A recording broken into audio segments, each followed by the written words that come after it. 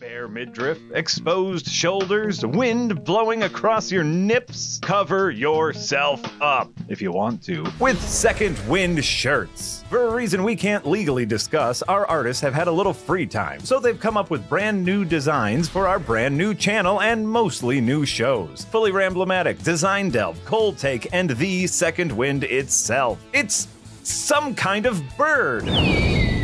Act fast because some of these designs are only available for a limited time. We've partnered with Shark Robot to make the shopping experience as easy as possible. Because let's be honest, life is hard sometimes. One day you're happy and working, and the next day you're called into a meeting and HR is there and you're just fucked. Head to sharkrobot.com/second-wind or click on the link in the description to check out all of our shirts today. And I think there's a desk pad too. That's fun.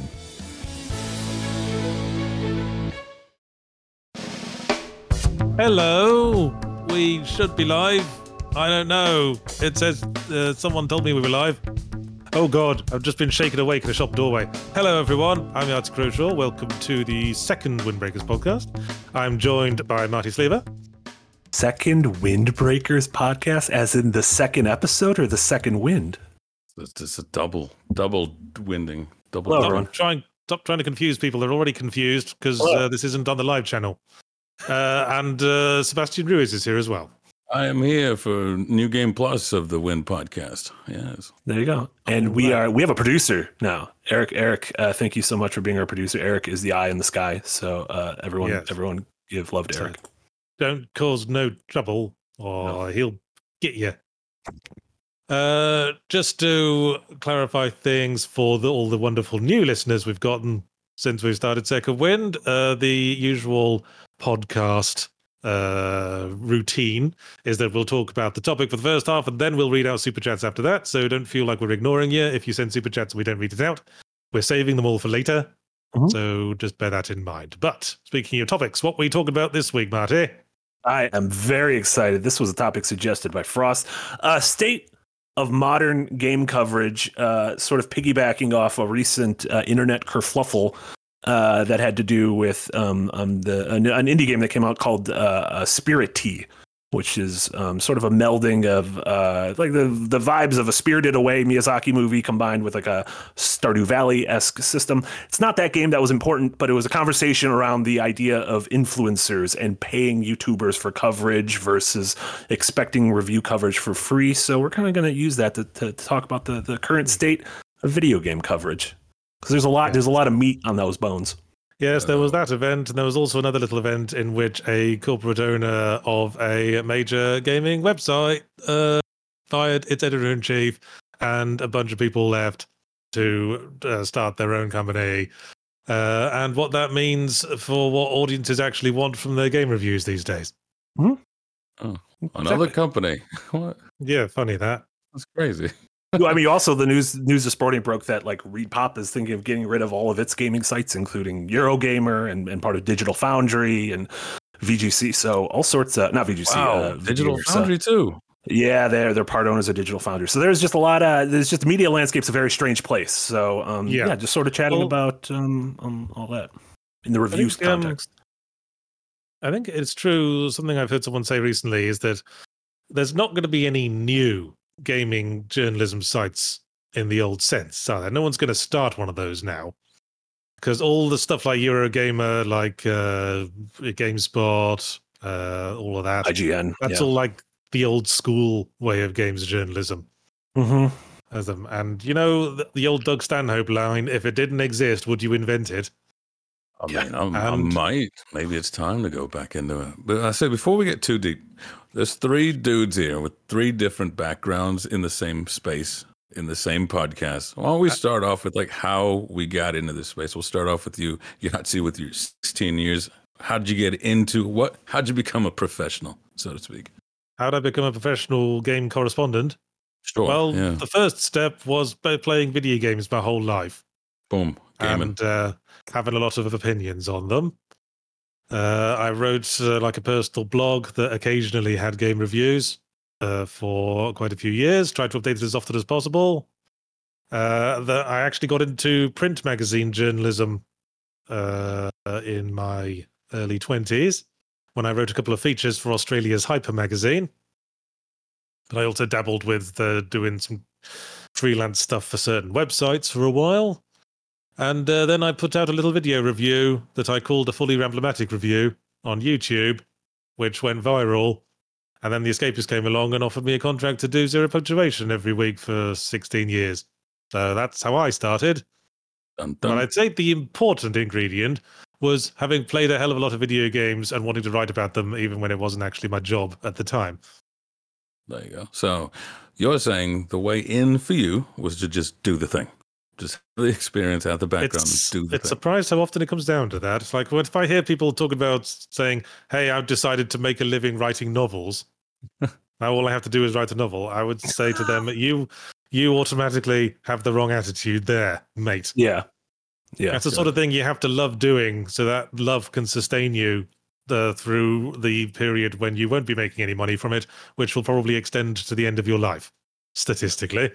There you go. Yeah. If you love it, when like there's no reason to outside of whatever it is, like that's just the best time to get going. All right, Yeah, Marty, basically.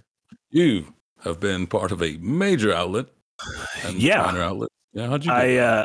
I started when I was in college. I was the arts and entertainment editor for a school newspaper, and that's when I published my first video game reviews and movie reviews and everything. After college, I moved to San Francisco and wanted to work in some sort of magazine or website, not necessarily video games, but something in sort of media and entertainment.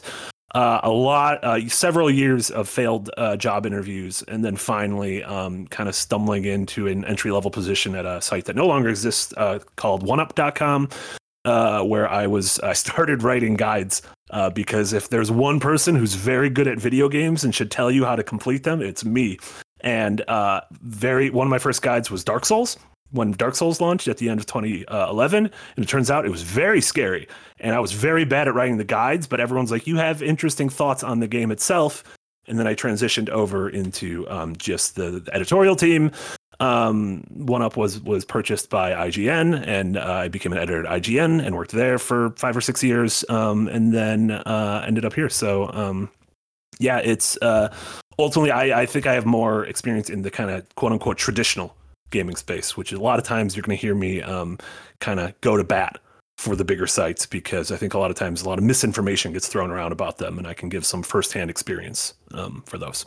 But yeah, it's fun. It's funny you mentioned your IGN review, because I think there was a video of someone doing Dark Souls but using the IGN guides. And how terrible it was? Yours. Yeah, I think. To be fair, it was a wiki. It could have been re-edited several times over. Who knows? Well, anyway, how about you? I'm in the in between here, because it does chalk it up to a lot of sort of like your life experience can lend itself to your success. My way here was probably the most untraditional, unorthodox manner, in that I was just kind of wandering around, hitchhiking, kind of homeless.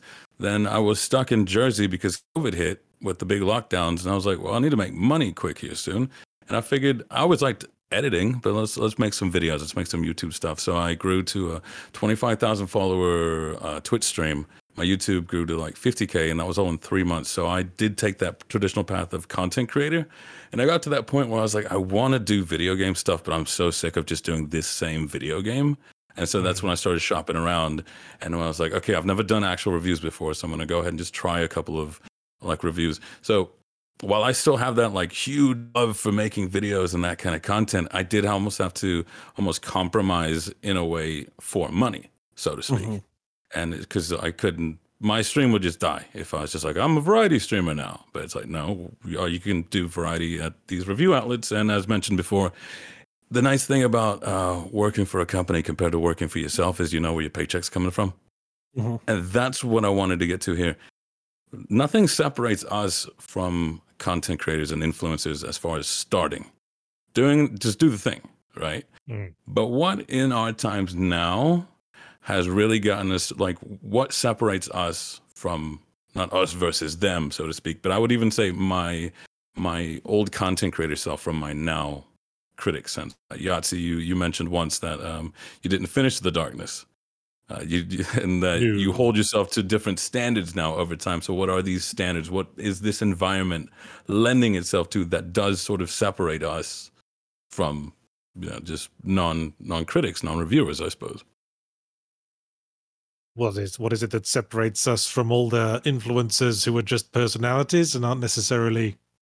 I suppose, yeah. I'll bring an example. So, like, when I was a content creator, there's no code of ethics I had to follow. No, I of could course not. completely skip out on that, Mhm. or just be unaware, right? So, I could also get stuck in my own bubble because the only people I'm talking to are myself and the fans, so to speak. Whereas at the Escapist, at here, I'm talking with people who have different opinions from my own. So, like, that's the sort of stuff that is offered in a more traditional space compared to, say, a content creator and an influencer.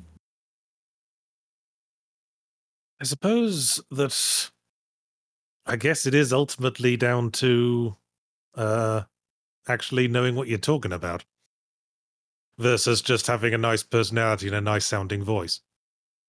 Great that you're the full package, by the way. Yeah. Because I guess, well, let's get back to the original drama around all this, which was yeah. Sweet Tea, It'll which flush not out. Sweet Yeah. Spirit Tea, which is a title I kind of hate. Never end the first word of the title with the first letter of the second word in the title. Oh, it's a literal title that you hate. I mean, is it You Spirit literally Tea? dislike the title. No, I gotcha. Is it Spirit Tea or Spirit Tea? Spirit These are Tea. the sort of things that annoy me. Spirity. It's spirity, yeah. Because the drama there was that the publisher of the game was getting kind of butthurt that nobody was streaming it. And, I suppose that's a question of fairness because, the world of influencers is a world where like someone like PewDiePie or whoever's popular now, Mr. Beast or whoever, can just pick a random game and on their whims ensure the success of that game. And it's nothing to do with like the individual merit of the game. It's just whatever appealed to that specific influencer in that moment. And it can be frustrating, I suppose, if you're a video game publisher, trying your hardest on games whose developers work very hard on to get the eyeballs they want, and then being denied it because of the precocious whims of a select elite few. That seems to be the world of influence, marketing. So this was the publisher, No More Robots. Mike Rose, the head of that company, who published games like Hypnospace Outlaw and Yes, Your Grace and Descenders, which are 3 games I really like. He's like really open and transparent about business and the economics of what they publish and like deals they make with Game Pass and things like that. Like his Twitter threads have been like super fascinating. And this thread was talking about how after a week or whatever it was, a few weeks, Spirit Tea had made back its money, had recouped its cost. It was a solo developer. So all these good things, but then saying, however, if you go to YouTube, there's not a lot of YouTube coverage. And in fact, he said there is no YouTube coverage, which kind of sucked because there's smaller YouTubers were doing coverage. So that was one thing where like I completely disagreed with him. But he said they reached out to several YouTubers that might like a game like this. And their response was all, well, we need to get paid for this. In order for us to cover your game, we need to accept payment for it. And he comes from a background of, wasn't that long ago when the entire internet was on fire because of ethics in games journalism and the idea that the separation of church and state and the idea of going to a place like IGN or GameSpot and being like, well, we're not going to cover the game unless you pay us for it would seem like blasphemy. Like that would be absolutely legitimately unheard of. Whereas now these influencers, these creators, these people who've developed like a cult of personality around them, that is how they make their living, and there's nothing wrong with that. But I think the problem comes when the audience has a hard time discerning what is a review versus what is a piece of coverage that isn't a review versus what is criticism versus what is sponsored content, which is ostensibly creative advertising. Well, these are all things there's a lot here. Yeah. That's the little shit that needs to get shaked out in like the early days of a new form of media, ideally by law. Yeah. Saying things like you have to say if this is paid content. Yeah, hashtag ad and all that stuff. A lot of people don't though. Well, you got to wait for people. You got to wait for people to actually try to test their limits before you can start legislating this stuff. You need precedent in a court of law. Mm-hmm. But it really does seem like there's been a sort of upending of things in that it used to be the case that the publishers were in the privileged position and the journalists would have to come to them and say, oh, please, can we have your games? Oh, please, we would love to cover them. But now it's like there's a million billion games to sell, and people trying to sell their games, and it's the media who are like in the privileged position, saying we're the ones that control the audience. Mm-hmm. And the publishers have to come to us saying, oh, please, play our games for us all to see. Oh, please, we'll be ever so good. That's what's weird to me, though, because they're in this sense of like having all the power and having no power. If you are so powerful that you have all this sway over audiences, why do you need a bit of money from the publisher? You know what I mean? Where ideally, YouTube's the one footing the bill, right? That was like part of the discussion, part of the drama that came up is that he's sort of Mike Rowe. Was it Rose? Rose. Not Rose. Rose, there it is. That he's kind of like shitting on the smaller coverage, but the ones stepping in that are sort of being insulted are the ones saying, well, that's my livelihood that you're ruining here. Whereas coming from that background as someone who went from homeless to content creator, you don't commit to YouTube when you can't pay your bills. Yeah. No. Like that's just a weird stance to bring up, like my rent. Because of my rent, I should be getting sponsors. I should be getting paid. No, you shouldn't be YouTubing. You shouldn't be relying on that for your income, basically, so to speak. There also but comes people down do, to but people do make an income from it, and I think as a creative, I'm very invested in people being paid money for their work. So I sort of understand a big YouTuber saying, "Hey, I need to be paid to do this thing on your game," because otherwise, if they don't ask to be paid, that's sort of cheapening the entire industry of YouTube content creation. So you got to charge money. You got to charge money because then it has value. If you don't charge money, then it has no value. That's just economics. that's fair. But Well, and that's like their biggest commodity is their time. If you are a solo creator or you're a creator and you have whatever, an editor or two, time is ultimately, and this game came out in the busiest season of the year. This game came out surrounding, Yahtzee was just saying, I wish more people were talking about Talos Principle too. And I just think it came out at a really shitty time when not only are a lot of games coming out over the past month or two, but people are trying to clean up games they missed from earlier in the year. So it's small things slip through the cracks. And I understand if a creator is like, I can either spend my time doing Spirit Tea or Sega is coming to me and saying, we'll give you X thousands of dollars to play Persona 5 Tactica or the new Like a Dragon Gaiden game. I don't know. Financially, it makes more sense to do that other one. I guess. Gosh, remember when it used to be about just giving exposure to things you liked because you liked them? Yeah. Which is fine if you could pay your bills at the end of a month. The march of progress. Yeah. I also think the problem is, again, I said it earlier, but that everyone calling everything a review. The number of times I've heard people say, oh, that extra punctuation review. And it's like, well, that's not a review. Or, oh, that cold take review. Well, that wasn't a review. That was like a topic discussion. Or that review. And I'm like, that was a fucking podcast. I don't know how you thought that was a review, but like. It's, hey, video essay. Yeah, exactly. Yeah, I don't know. Like, what? Sorry, Frost, go ahead. I was saying, but then also like pushing through to that review, and when they pay, the other thing that was being brought up was like the unbiased nature of a review. Can it be without bias? Can any review be biased? Like, well, without bias? It's art. It's not a toaster.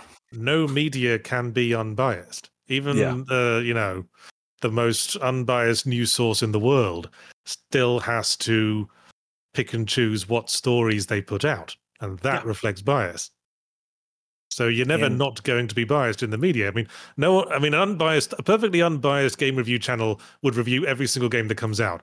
And ain't nobody got the time for that. Imagine what that would look like. Yeah. It would be literally the only channel on YouTube. Also, an unbiased review all the space. Would just be a bullet point list of features. It would say the game takes an average of 30 hours to beat. The game has this many graphics and it has this many sounds. Like, that's an unbiased review. Like, the idea that someone would want to come to a review and not hear like the history and the background of the person reviewing it through the lens of that thing is baffling to me. Like, what do you want? Like, that is staggering to me that like there are a million different people who talk about games on the internet. And the fact that you would get mad at one for projecting part of themselves on the art it's either you could take this art form seriously and that's how art is critiqued, or we can not take it seriously and it's a product and we review it like a Consumer Report review of a refrigerator. oh, I'd buy more games that way. No, yeah, that is the big question now of it. Even after a cold take or even after the fact, it's just like, will I enjoy this game? There's this fear that I might not purchase something that I will enjoy, and that's what sort of brought on this whole thing there. I mean, all that talk of wanting like an objective, unbiased review, that feels like people expecting the old world of reviewing. People expecting the old magazine reviews and like GameSpot reviews and that sort of thing. People are just wanting like a review score that can support their previous opinions. But I think that all might be like getting shed as we move into the current age of the reviewer, where the reviewer is just random influencers and it's all personality driven rather than objective coverage driven. So I think it's an unspoken agreement between the audience and the personality driven influencer that they are going to get all their content through the lens of that personality. I think most viewers understand that. Mm-hmm. I mean, we've done sponsored streams before, Frost and I. We've streamed games before that, and we've been very honest that we were streaming a sponsored game. Like, we played 2 demos back to back, and this was being sponsored by the publisher, and we were being very honest about that. And at the same time, we were talking about the game through the lens of our experiences and saying these things are really neat in the game. And granted, at the same time, you do, if you're being paid for something like that, you do pull your punches, because I'm not going to go in and shit all over a thing I'm being paid to cover. Or you lean into it even more to try and make up for it. Yeah. You take the internet historian route. Yeah, where it's just like, oh, you paid, and I'm not sure if I am pulling back. I'm going to lay into it a little bit more just to make sure. And now you just gone biased both ways. And then you don't get paid again by that company. And I'm sure there's a lot of publishers that have considered asking to pay me for 0 punctuation review of their game on the expectation that there's no such thing as bad publicity. Sure, especially a smaller game that you might not cover. Yeah, I was going to ask about that because Josh Strife-Hayes, if you don't know, he's the big like MMORPG specialist, and he always does the like worst game series, whatever. And Albion Online paid for their video, where it's like you don't have to change anything, we just want to pay for it. And he's like, okay, he did get a bit of shit for that, because you trust that he's not going to change any of his views in any way. Do you think this is something reasonable? Say someone with an established style, 16 years, if they go, hey, we don't care what you say, we just want to pay for it. Well, it's at least some kind of filter. I mean, if the alternative is just you can't review everything, so we just review everything on a whim.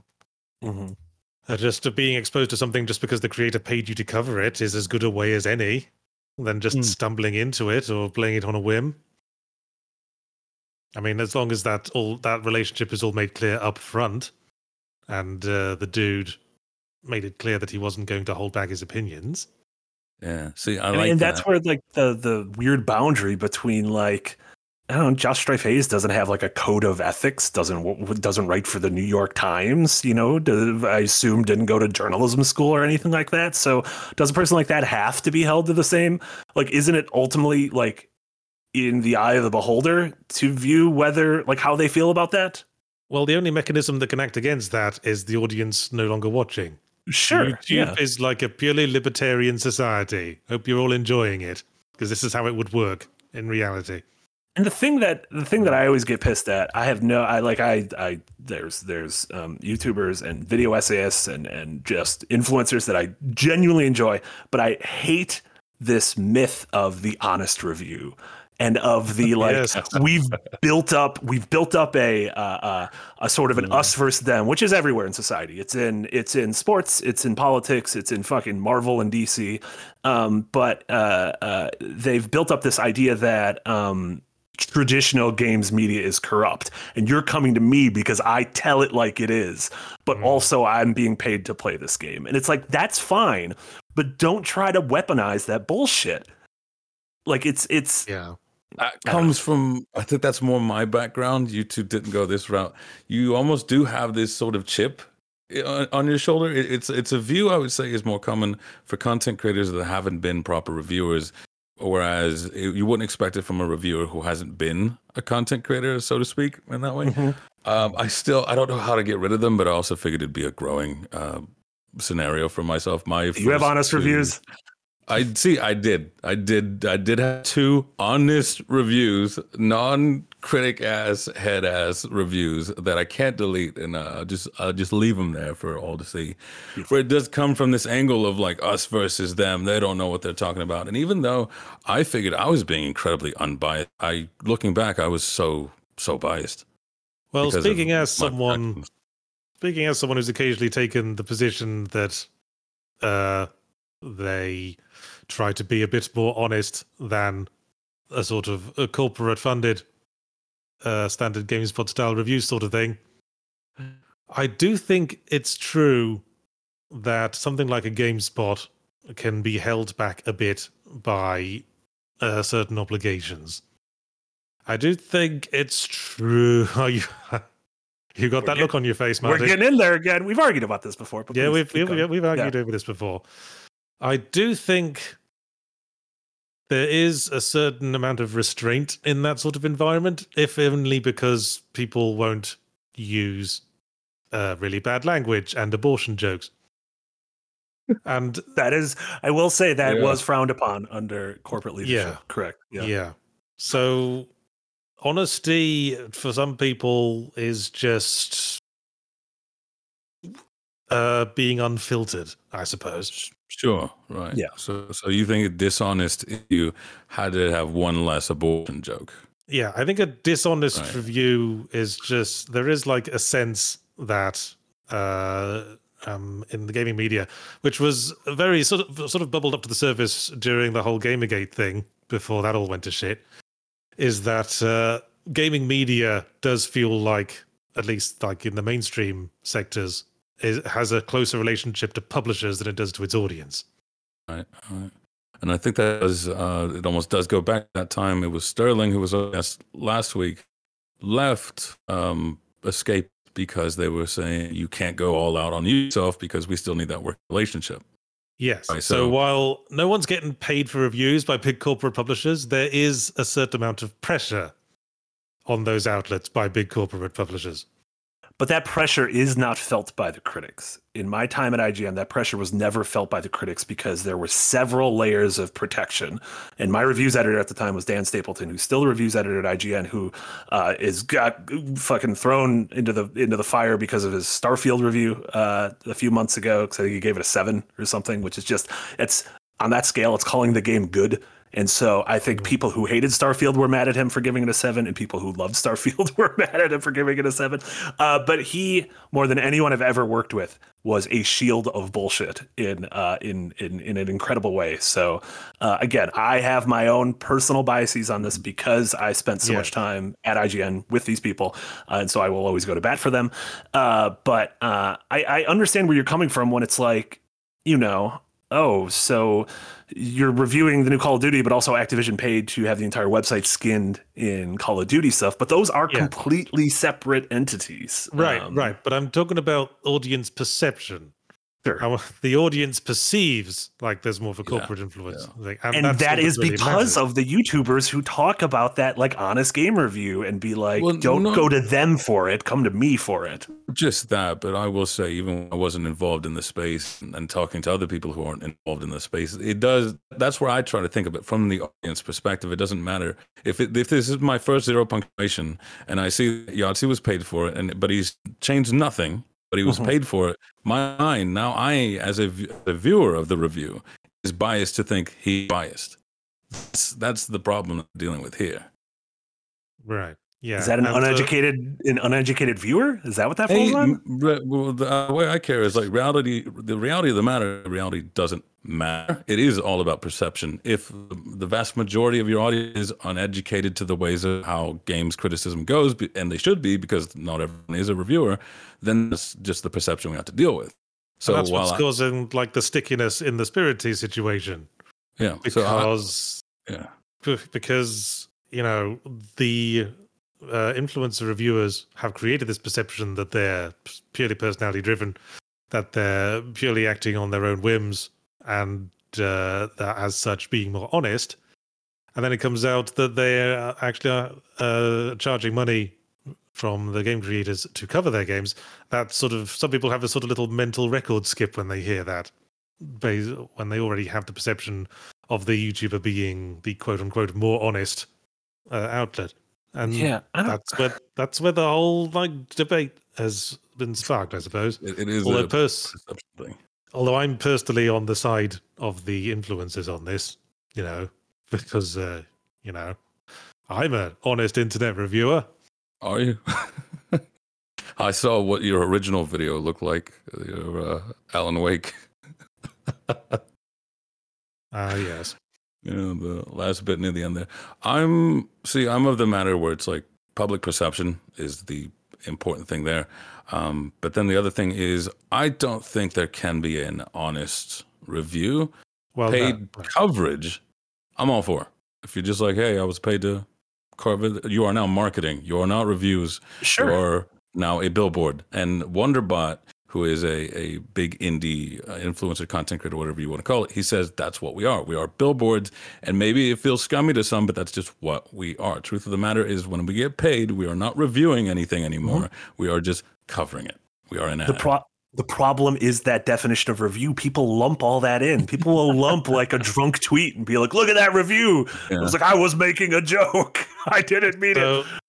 Right. So ultimately, it comes down to transparency. And ultimately, the only way that can be assured is through legislation of the as yet wild, lawless days of frontier new media. Yeah. With it, I don't think you can be 100% understood, but you can do your best to be clear at all times. So clear that anyone else, if they get the wrong idea, someone else can go, you're stupid. So like me, maybe this is too much. If it's paid and sponsored, I want it so if you scrub at any point in a video, it says ad. It should be like an overlay, like an overlay the whole time. And I want clarity. That's all I can ask for. Yeah, I suppose when you get right down to it, just be as clear as possible is probably the best advice, because even without some kind of body legislating that, the audience response and the hate mobs in the comments are a pretty strong motivation to be as clear as possible in the first place. What do you guys look for in reviews? Not your own reviews, but like if you consume written reviews, if you even do consume written reviews, video reviews, that kind of thing. Because for me, it is before I've played a game, all I want is someone to shine a spotlight on something I might have not known about. Like if I know I'm going to play the Final Fantasy VII Rebirth, I don't need to read a single review before I go in. Like I know I'm going to play this. I love it when reviews or coverage or streams, or even if it's sponsored streams, shine a light on something I didn't know existed. Shine a light on small games like Highland Song or American Arcadia, which we were talking about earlier, or In Stars and Time, a really great new little time loop indie game. And then when I know that thing exists, I will be like, okay, I will play this. And then after I consume things, I love devouring coverage. Like when I finish a game, every time I finished a Silent Hill game on my streams, I would be like, I want to consume as much as I can about Silent Hill 1 to see what everyone thought of it. Thought of it back then, thinks of it now. Same thing with Silent Hill 2. But I don't know. Like I don't use reviews to sort of dictate what I buy and what I spend my time on. I don't know. Do you guys? No, well, I tend not to go to reviews for recommendations just because I'm going to be looking into every single game anyway, because that's my job. And usually I rely on, recommendations from you guys or sort of direct things in the comments. For people who I might have an expectation know at least a bit about me and understand the sort of things I would really like and be interested in.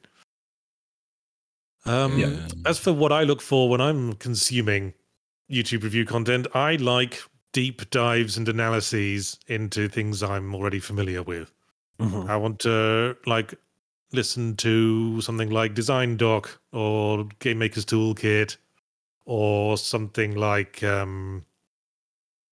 White Light, going into in-depth explanations of stories of well-known games. But actually, the other thing I really like is something like Ross Scott's Game Dungeon, because every game he's done on that I have never heard of. And it's he doesn't necessarily recommend the games, but it's just interesting to see what he picks. Because you can tell he's not picking games based on what would feed the algorithm. Yeah, I like that. I like finding people who give a lot of time and energy towards games I didn't know existed in like the 360 era, like some real janky. Like I want some. If someone's like, I spent an hour, I have an hour video essay on Wet.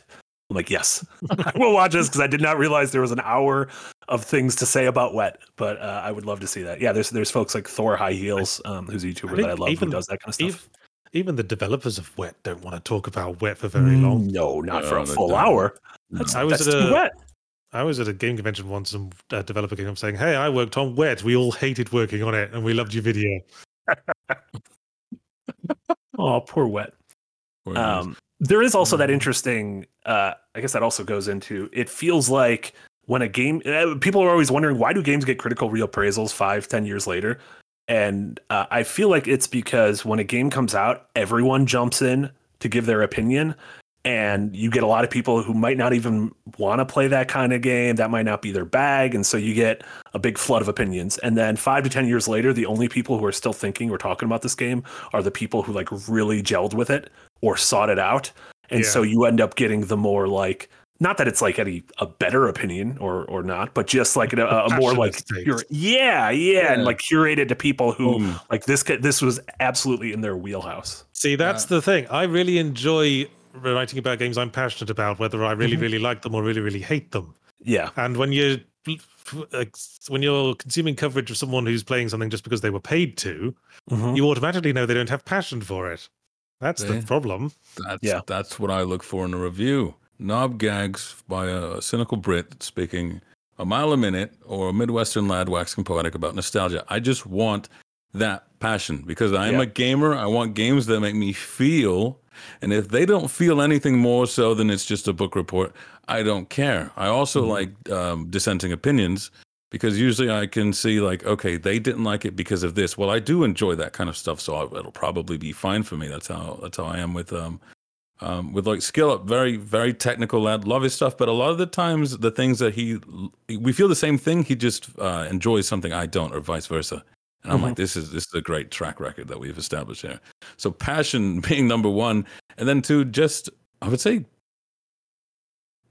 almost transparency, so to speak. I guess I want someone who understands themselves, because if they can say, I like games that are la la la la, and because they're this fast, this felt really slow, and then I go, okay, I gauge myself off of that, instead of someone that just goes, game is slow, game is fast. I was like, compared to what? Because it's all relative. So I need somebody who can establish themselves. If anything, the more narcissistic, the better. Because if the sun revolves around them, then I can just establish like a frame of reference from that point. So passion and, I guess narcissism. That's the other thing. Well, and we've figured it out. Passion, transparency, and narcissism. There you go. I think that transparency is interesting too, because I'm going to be fascinated when, first off, did you read any of the Bloober Team updates on Silent Hill 2? There is like it just makes me depressed. No, there is like a hostage situation going on. Bloober Team released one of those like "we're sorry" images on Twitter, where they were like, "Everything's going great. We would love to tell you about it, but we can't because Konami is the one who will tell you about it." Ooh. And they're like, I'm like, what are we doing here? Are they like trying to be like, Konami, please let us talk? Or being like, hey, when this shits to bed, everyone blame Konami. Remember that terrible Silent Hill Ascension game?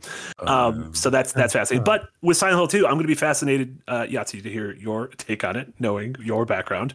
And Frost, if that is really your first foray into Silent Hill, I'm going to be fascinated to hear that too. So I want to hear what like, games are weird things. Like I want to know what Tears of the Kingdom is like for someone who has a head injury and plays every Zelda game like me, or someone who's never played a Zelda game. I think that's fascinating. Yeah, someone super like me or super unlike me. That's exactly. Yeah. Shall we solve it? Did we solve the internet? I think we solved it. Well done, everyone. Good job, team. I can't believe we did it. Yeah, let's go to super chats. Remember, chat, all your super chats in these episodes, they're read in the back portion of the episode, and we got some goodies here. We have some goodies for you. Sure have. Starting with Dale Mallows, who gave $5 to say, "Good day, gents. Here are you fun words for the week. Malarkey, Flippity Gibbet, and Fartlick. Love you guys.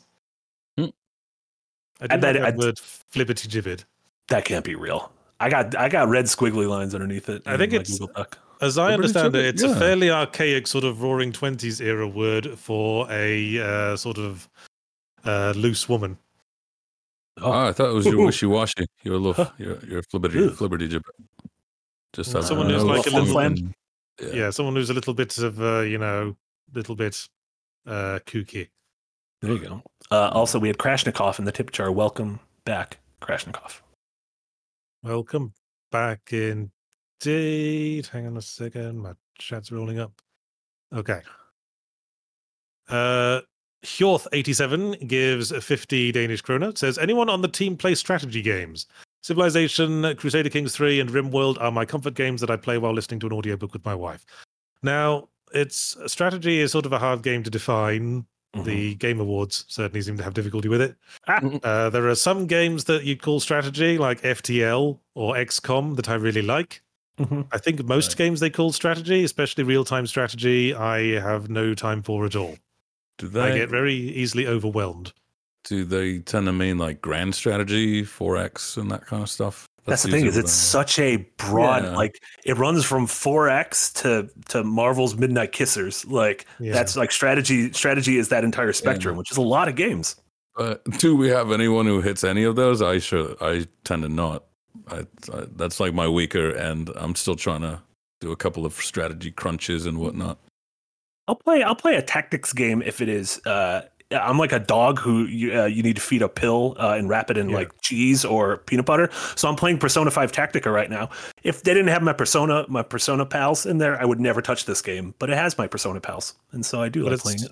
Well, it's just Mario and Rabbids with Persona wallpaper on it, isn't it? And I would not play Mario and Rabbids unless my Mario pals were there. If that was just Rabbids. They're bringing up Civilization, RimWorld, and CK3. That's like a very specific kind that they're asking. I try. I really do. I tried RimWorld. There definitely games exist that just aren't for you. I haven't cracked that code yet. No, I know Nick dabbles in some strategy, but Nick is kind of a jack of all trades when it comes to genres. So it's hard to be a hardcore fan of strategy games. You kind of need that to be like your full-time job. See, I'm fine with turn-based strategy because it means I can have some time to really, really think about it, like in XCOM and Mario and Rabbids. It's just real time because when I'm having to deal with like 5 different parts of the battlefield at once and the enemy are all encroaching without stopping, I can't keep up with it. I get overwhelmed. I want to focus on one person's problems. Yeah, probably why I liked American Arcadia. Actually, it's a game about one person's problems. What's the best game about one person's problems? Witcher. Silent Hill 2. That is absolutely about one person's problems. That is. That really is. Good on you. You had that one in the chamber. There you go. That's what I always liked about it, They start off with the sort of slightly lame, grand cult wants to take over the world plot in the first game. And then the second one is just some twat. Just some twat and his personal issues and his wife. Love it. Bucket List gives $2. Says, any thoughts on bringing back Let's Play with Gabe? Oh, for fuck's sake. We really do just need to have a big old banner at the top of the page, don't we? No, because unless we keep getting money, in which case they'll keep paying for it. You take that. Maybe if we hit a certain amount, we'll bring it back. We won't tell you what that amount is because that's not true. Oh yeah, transparency. I forgot about that. I forgot that we're not lying. Sorry. Not lying anymore. Timbo exclamation mark gives $10. Says, in this discourse, I always bring up Mike Rowe, no relation to the Mike Rowe we were talking about earlier, I think. And don't follow your passion. Blessed few can make it work, but there's no faster way to hate the thing you love than depending on it for a livelihood. I'm not sure I agree with that. I mean, I'm sure when I'm having to play, the new Avatar game, that'll probably feel like work. But every now and again, I play new games that remind me why I like games so much, like Obra Dinn, American Arcadia, Talos Principle 2, Shut Up About Sonic Frontiers, or I'll slap you one. Oh, no. Or you could, work construction or something like that. That really makes you miss gaming, working in a warehouse. Has Frost, since when did you join Recap over at the Escapists? That was like a year ago, 6 months ago. Recap? I mean, like Darren. Yeah. When did you start like regularly? About 6 months ago, something like that. Did you notice the way that your brain was different watching things once it had to be incorporated into work than beforehand? Because it's hard for me to play or watch anything without thinking of how can I turn this into something for work? And that sucks, which is why I love sports so much, because I could just get extremely high and just fucking disassociate and be like, hell yeah, the men are hitting each other on the football field and I don't have to talk about this at all. Probably not, because I told you that before, where I go in with that I don't care attitude, because I generally don't. Mm-hmm. And I've also been fortunate enough to where I make a series that's about whatever I think and whatever I care about, so I don't have to look about like, oh, this, how do I turn this, how do I turn that into a bit of money, right? Monetize your hobbies. That's life as a millennial. Yeah, that'll do you. But no, I kept away from that. And my advice for content creators, you can do what you want to do, you can do what makes money, or you can be fortunate enough to do the thing that you want to do that happens to give you money. That's why I'm not sure how your views of that go. Yahtzee, you've been doing this for 16 years. Very fortunate to have had such longevity for it. Well, I think not having too many editorial obligations helps. I still ultimately just play whatever I want to play each week and then write reviews about it. Yeah, there is the idea of if you have to choose between two games and one is more popular and you think it'll get more views, is that something that's crosses your mind? Even if it's not as fun to play, playing the latest and most well-known games is part of, the lifestyle of gaming. It gets you clued into the zeitgeist, and that's part of the lifestyle I love. Even if the individual game isn't that good. Yeah. It's being part of the conversation. I don't want to talk to those people. Well, hold your nose, because you're in the media now. Oh god. Yeah. Onwards. Max S gives €5. Says, "Heyo, thanks Yahtzee. Your Chizo Mythos games put Lovecraftian stories on the map for me. Now I enjoy them a lot with PNP, Call of Cthulhu. Cheers." Pen and paper, I assume he means there. Well, we're all just passing our influences forward, aren't we? There you go.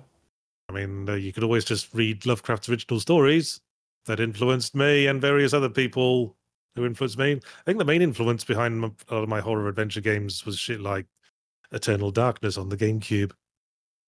That's a good one. What a game. Is that the one that messes with your volume and all that? Yeah, that's the one.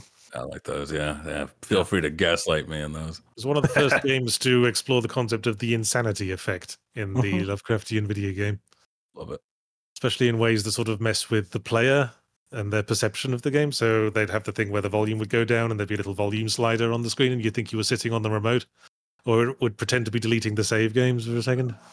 Can't do that now because I haven't seen that volume slider in decades. No. It doesn't age well.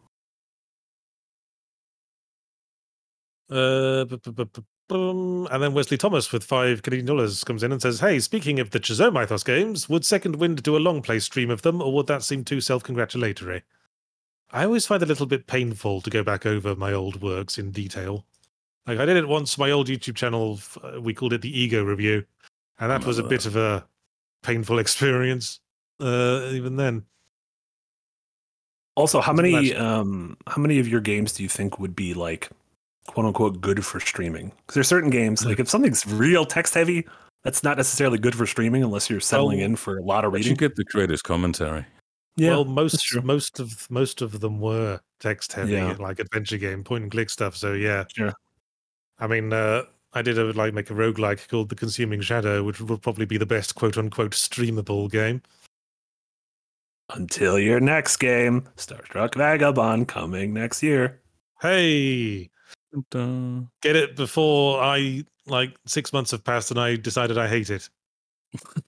Get it in that 6 month window. Hey, but then 5 years from now, critical reappraisal. So yeah, for my 1 hour video. Smask Audio gives $5 and says, just wanted to say that I'm thankful this Thanksgiving to have y'all here. Thanks so much to all y'all. Thank you, very much. Smask. Thank you, Smask. Brett Fountain gives $4.99 and says, thanks for the background noise while I work. Oh, well, that was slightly damning with fine praise, Brett Fountain. Did you know Brett Fountain created the fountain pen? Here's some background noise. Well, yeah, that's his first super chat, bought and paid for. That's Incredible. Grand praise.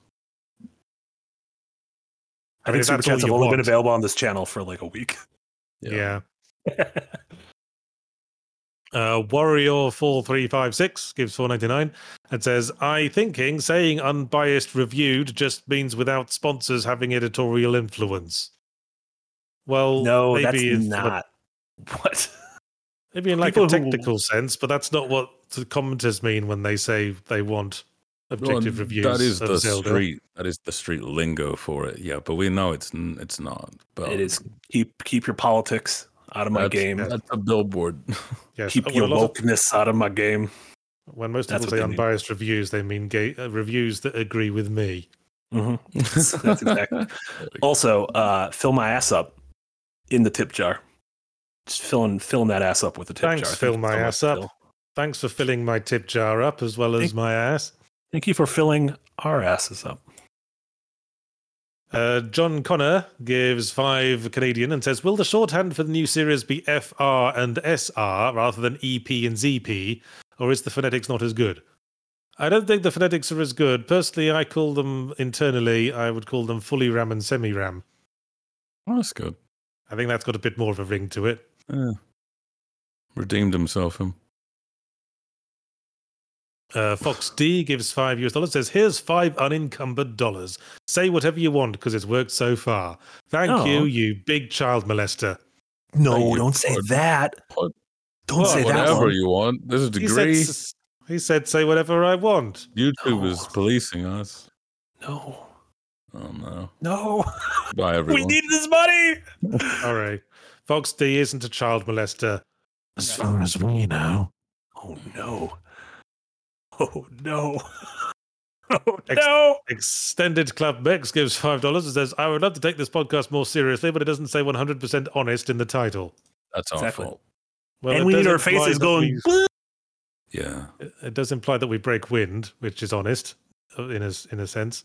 Yeah. Still none of us wearing a windbreaker, even though we claim this is real clothing. Nick, get out the Shark Robot. Get a windbreaker made. They're not real. Well, there's no such thing. Windbreakers are real. What? Well, my dressing gown could probably break wind if you gave it a chance. Well, I know Toffee certainly does. A little farting dog. Little stinky dog. Incredible. Darwin's Dummy gives $10 says, while I get Yartz's point that paying just to expose your game to a critic may feel an innocent living, it does provide an opportunity for buyers to AAA big bucks to dominate the public consciousness.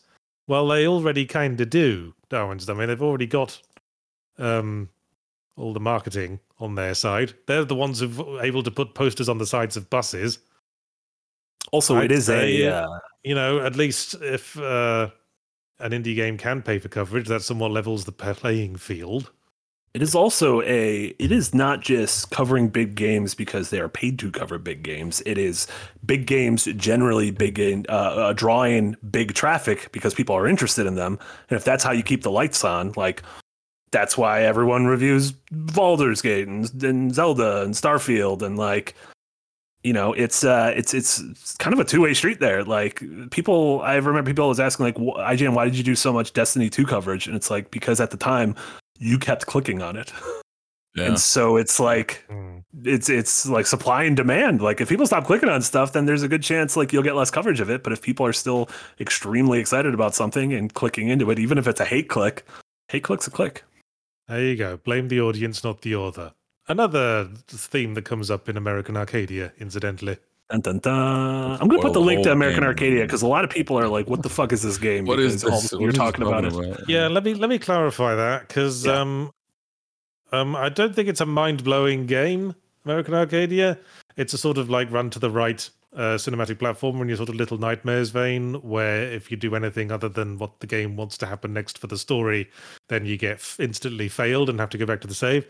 But I'm on record with my fellow correspondents that it's probably the best ending for a game I've seen in a long time. Mm-hmm. Which I'm very excited to play it. And you said it's relatively short. God knows. Yeah, it's pretty short. It's a fun story, a fun self-contained story, and it ends as perfectly as you could want such a thing. Perfect. So that's my recommendation. There you go. Maybe I'll talk about it more in a semi-emblematic in the future sometime. Semi-ram. I've like gone to YouTube and I listened to the end credits music from American Arcadia like 3 times this morning. There you go. Well, It's stuck in my head. see, is that an unbiased review? Or no? Probably not. Or maybe I just like that kind of music. Sviascuro 2000 gives €10 and says, whenever I see honest review, I expect some trashing of the game movie show as the other extreme of the perceived mainstream media shills. So I don't watch those by default. See, I brought this up it was during Thanksgiving that these people were doing that. They could have been eating turkey with their family, but they were fighting on the internet instead. Where I saw these honest reviews, are there dishonest reviews? You can have a series where you play the first 10 minutes of a game and then you review the entirety of the game. Or you That is just ultimately like dishonest. say, here's my dishonest review, and then make up like 5 minutes of complete bullshit about a game that's in your head. There you go. See, that would be nice. And someone even brought up where it's just like, that would just be saying whatever the highest bidder pays you to say. I was like, okay, I think I could monetize this. Yeah. I'm okay with honest reviews, but there's no dishonest reviews. See? Yeah, So That's not bad. there's no counterpoint. Doran Grossman Naples gives $5. Says, throwback to when Microsoft refused to pay VG Donkey for a sponsored video because he didn't like the game. Well, that's showing your whole ass, isn't it? Well, I mean, okay, so I don't know the story of this. Was this like they agreed to the sponsorship, they signed a contract, he created a video, and because it was negative, they refused to pay him? Or was it hey, we would like to pay you to play our game, however, you need to be positive about it, and he said no, and then they said, no, we're not going to do this? Because in that case, that's just how business works. yeah. However, if he'd already made the video and there was like a tacit agreement and without sort of those stipulations, then that's shitty. I don't actually know Well, I guess we'll never know, and all we can do is speculate. We'll ask him next. Did you know next Donkey part. also lives in Wisconsin? Yes. What's Incredible. everyone doing in Wisconsin these days? Nothing. Great There's dick all. They're buying uncooked pizzas at Papa Murphy's. Have you seen that yet? They have establishments that sell you raw pizzas. This man had a dream to be a pizzaiolo, and he didn't have an oven, but he wasn't going to let that hold him back. Wait, how's that different to just buying a frozen pizza? And Because cooking it's a it in the oven at handmade home? artisanal It's frozen thawed. pizza. They It's make not frozen. Well, I could They pretty sure I make can the get- frozen pizza in front of you, and then you go home and bake it in your Well, own oven. even so, I'm pretty sure I can get those at the Whole Foods. They're sort of The like funny shrink thing- wrapped in the grab and go cabinet. The funny thing is, it's cheaper than like a cooked pizza, but it's more expensive than just a regular frozen pizza, and does not taste better than a regular frozen pizza. No, it doesn't. So, No, yeah. They're just out here selling raw pizzas. It's crazy. Wisconsin's great. What a great state. What a great state. Top 50. I'm just a little thrown by Frost's reaction now. I don't think there's anything weird or mysterious about selling someone an uncooked pizza as they can cook it at home. I mean, most shops will sell you uncooked food for you to cook at home. No, it's not a shop. It's like going to McDonald's and they're like, here, have the patty, cook it at home. I've been to pizza places where they'll sell you like half cooked pizzas, so you can finish you can finish the baking in your home oven, and then it tastes more fresh when you get to What's eat it. going on here? It should be cheaper, or they should pay me for it. Like, what is happening? We're justifying this behavior. I can't have it. I mean, how is it different to like they send you food and it's a bit cold when you arrive, so you stick it in the microwave for a bit? That's like you're kickstarting a pizza. You're paying for the possibility that it will be a good pizza afterwards. Yeah. See, this is Strand type pizza. This is the future This Hideo is what Kojima warned us Kojima about. Yeah. Guys, do you realize we're a week away from possibly seeing more Hideo Kojima in LA at the Game Awards? Oh my god. I'm very excited. I hope he wears cool glasses. Who knows what to expect? Anyway, lots of super chats to continue getting through. Oh, I'm sorry. Batman's Bottom B gives £4.99 British pounds. Says, have you had problems getting review codes being a brand new outlet? Love the content. Well, you have to ask Nick and Marty. We haven't had problems. We haven't really got to that step yet, which is nice because we're pretty much at the end of the year. So that is a big goal for January and February, and God knows I want a Persona 3 reload code and I want a Final Fantasy 7 rebirth code. And let me tell you guys, those reviews, there's going to be some bias in those reviews. Oh boy, there's going to be some bias in those reviews. Oh dear. I see. Again, just to me, it's just clarity. If you're like, I'm the biggest Nintendo shill, I'm like, all right, this is fine as long as I know. Exactly. Yeah, and we've got plenty of publicity, so presumably the publishers know that we're not nobodies. Mm-hmm. Hey, I'm not too worried about it. And we got a lot. Yeah, we got a lot of momentum. We got some sort of a second wind behind us. Oh, what do you know? It's almost like that's why we picked the name. Vulgar Display of Gaming gives 10 Australian dollars. Says no real message. Just said I'd donate when super chats are back. So putting my money where my mouth is. Thank you, Vulgar Display of Gaming. Man of his word. Zaratha gives 5 Brazilian real and says, one day the windbreaker jokes will go old and stop. Until then, I'll enjoy the stream with a nice bowl of beans and spinach. Toot. Oh my God. I love a toot is very nice. That was a very pleasant toot. Thank you. Yeah. Also, Hunter Roge gifted 5 memberships out to the Second Wind audience, including Alexander, Tyrell, Jon Snow, Grunger, and Lady Luminous. So thank you, Hunter, and congrats to the rest of you for joining the Green Gang for this month. Well, shit in my camel's mouth. Oh my God. And Uncle Director, Ultra Director Jester is in the tip jar. Welcome. And Chris S is in the tip jar. Welcome. Oh, was this about your camel? What? Well, my Uncle Camel. Oh, I just wanted to shit in something's mouth, and I guess that was what sprung to mind. Oh, it reminded me of this nativity scene I seen. I was First time seeing a think camel. Well, I was trying to think of an animal that started with sh, but none sprung to mind instantly. No. Skunk? That doesn't Said start with sh. Skunk. Shit in my shopkeeper's mouth. There you go. Matt Faulkner gives $4.99 US, says, Yahtzee, there are so many talented voices on Second Wind. Have you thought about turning one of your books into an audio drama using those voices? No. Dun dun. If we were doing that, I could probably just get Audible on the phone and, produce it through them, because they're really into my audiobooks. They're already booked the studio for my recording sessions for the next one. So that'll be this upcoming weekend and the following one sorted.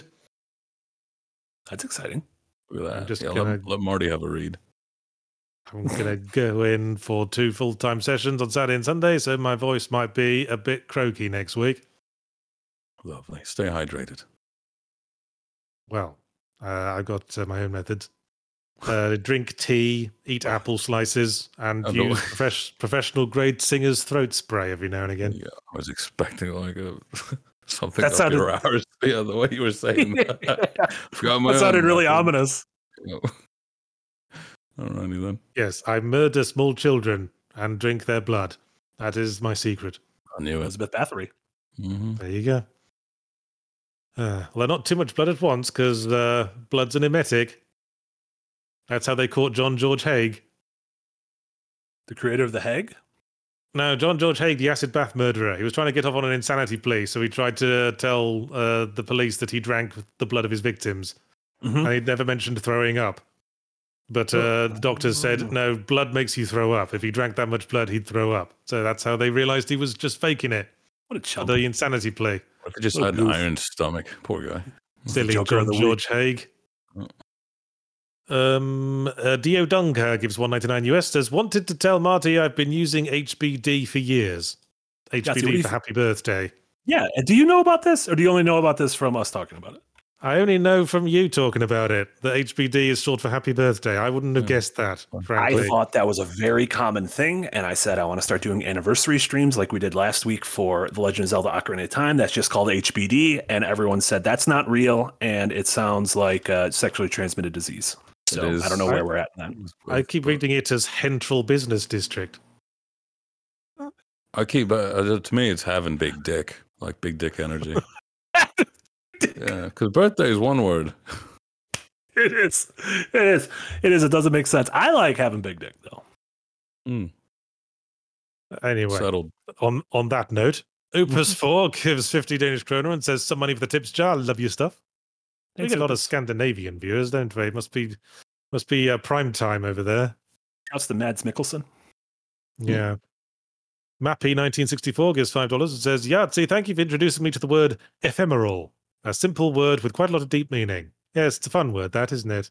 Ephemeral. Emerald's Like great. when you almost do like a word of the day in a ZP. I remember elegiac from Cuphead. Oh, yes. That's another one I'm fond of. What's elegiac? I don't even know what that word It is. means having the qualities of an elegy or having a slightly sort of moribund tone to it. See, when I was Cuphead, the whole retro animation style always reminds me of death for some reason. Mm-hmm. Oh. Probably because everyone who developed old style cartoons like that are all dead for now. a very long time. Yeah, that do it. Like you can't watch that and not go, this is made by dead people. I see dead people's work.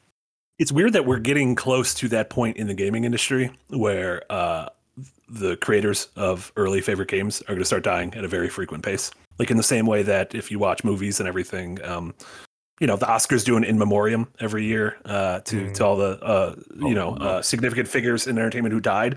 Like we're getting to a point that's going to start happening in games. That's going to be What a weird. happy note. Yeah. Onward. Have you seen the new Mickey Mouse animation style? I was at Disneyland fairly recently, and there's a new ride on there called Mickey Mouse's Runaway Railroad. Okay. Which it's a ride for kids, but I was really impressed by it because it's got really interesting integrated animation technology. But there's this whole new like Mickey Mouse animation style that it uses that's sort of like halfway between Steven Universe and really old classic, very early like Steamboat Willie style animation. Did you play that Disney Illusion Island game? Was it the same sort of animation Yes, style I think that it was. you used? Yeah, I think that does. used- I think there's a Disney Yeah. Plus cartoon series that kind of uses that animation. I think it's cool. Yeah, it has flavor to it. It's interesting how reminiscent it is of the really old sort of spaghetti arms classic animation style. Because it's interesting that in that whole era, it wasn't generally accepted that animation was for kids. That Yeah. sort of became more prevalent those in themes. like Jesus. and after like Disney did their series of animation classics, it became more a thing that animation was for kids. And once it But, started like feeding into the theme park and everything, and it became yeah. Like at what there point was- did they start finally going, okay, this is more kid friendly? Because even like younger Disney, Snow White, Cinderella. Yeah. I think a big part of it was like kids Saturday morning cartoons as well. sure. In like from like the 60s onwards. Yeah. Because like the Flintstones was always like an animated sitcom. It had like a laugh track and everything. Yeah. And it was Mhm. about middle-aged people. Yeah. Domestic violence, all that stuff. Yeah. Yeah, it's not Yeah. for kids. Not wearing pants at work. But anyway, moving on. Laura Light's video archive gives $4.99 US. Says, hey Yahtzee, have you ever thought of doing a retrospect on EVE Online or paid much attention to press around EVE Vanguard? Love you guys. Salute. No, I have not. I have spared nary a brain cell for EVE Online since my original review of it. Frankly. However, we did a large, a big old documentary on EVE Online back at the Escapist that you can check out. Both the game and the fan fest. It's around again. Thumbs up. Rhythm Hawk gives $9.99 US. Says, regarding the mainstream outlets, the perception that they are less honest for me comes with the inconsistent standards they use to review. Go-to example is COD Infinite Warfare, with IGN scoring it 9 out of 10. Thoughts? Let's do a quick thing right here. Hold on. On a scale of 1 to 10, 10 being the highest, Sea of Stars, what do you rate it, Marty? 8. Yahtzee? Don't make me do this. Do it quick. I'm philosophically Just go. against I don't scores. care about your philosophical immunity. Go. All right, 7.5. Right, and mine would be a 5. You see how inconsistent that was, and we all have different backgrounds. But that's just how IGN goes about it. Yeah, It's different. Different people. human beings review these games. I did the same thing. I reviewed a couple Assassin's Creed games, and I got yelled at because I said this was my favorite one in years, and then they were like, "But your score is lower than the last one." And I was Yes, like, "Well, there is an inherent inconsistency with scores. Yeah. Because, not every game can be summarized from a 1 to 10 scale. Yeah, not even like an 8 out of 10. Is that a game punching above its weight, or is that a game that should have been great and went to shit? It's just different. You can't, scores just suck. That's simple. Also, you hear that last week we had you and Stefan who both weren't crazy about Alan Wake 2. And meanwhile, you got Alan Wake 2 getting nominated for awards up the wazoo because a lot of people are crazy for it. So different strokes, different folks, and whatnot. Well, there you go. Mm-hmm. I only said 7.5 because that's like the milquetoast score that doesn't mean anything. Yeah, and I said 5 because I'm not an RPG guy, but I was forced a JRPG guy, but I forced myself to give a score. You see, and it was on the spot. You can't say I was forced. System. You forced yourself. I wouldn't force you guys to do something I wouldn't do. There you go. That's kind of you. No. I think Toffee's impatient for his walk. Warrior 4356. Warrior's got 3 R's in it, by the way. Warrior 4356. Gives $4.99 US and says, overlooked indie game I love, Heat Signature, part of the Defenestration trilogy with Gunpoint. Might be worth a look for its design. It's the third game in the Defenestration trilogy. Because that was the Tom Francis's games, right? Yeah. He was a former game critic who became a developer. Yeah, I think I started Heat Signature. I don't think I put any more time into it. His first game was Gunpoint, I think? His first game's Gunpoint. Yeah. So I'm not sure what the third Defenestration game is. Super Mario Wonder. Do people get thrown through windows in that a lot? Did they? It might. There's no way to know. To defenestrate, do you have to be thrown or can you just jump? No, you can self-defenestrate. But that's a different word. Okay. I mean, So the word literally is just means to put through a window. Okay. Or to exit through a window, because fenestra is Latin for window.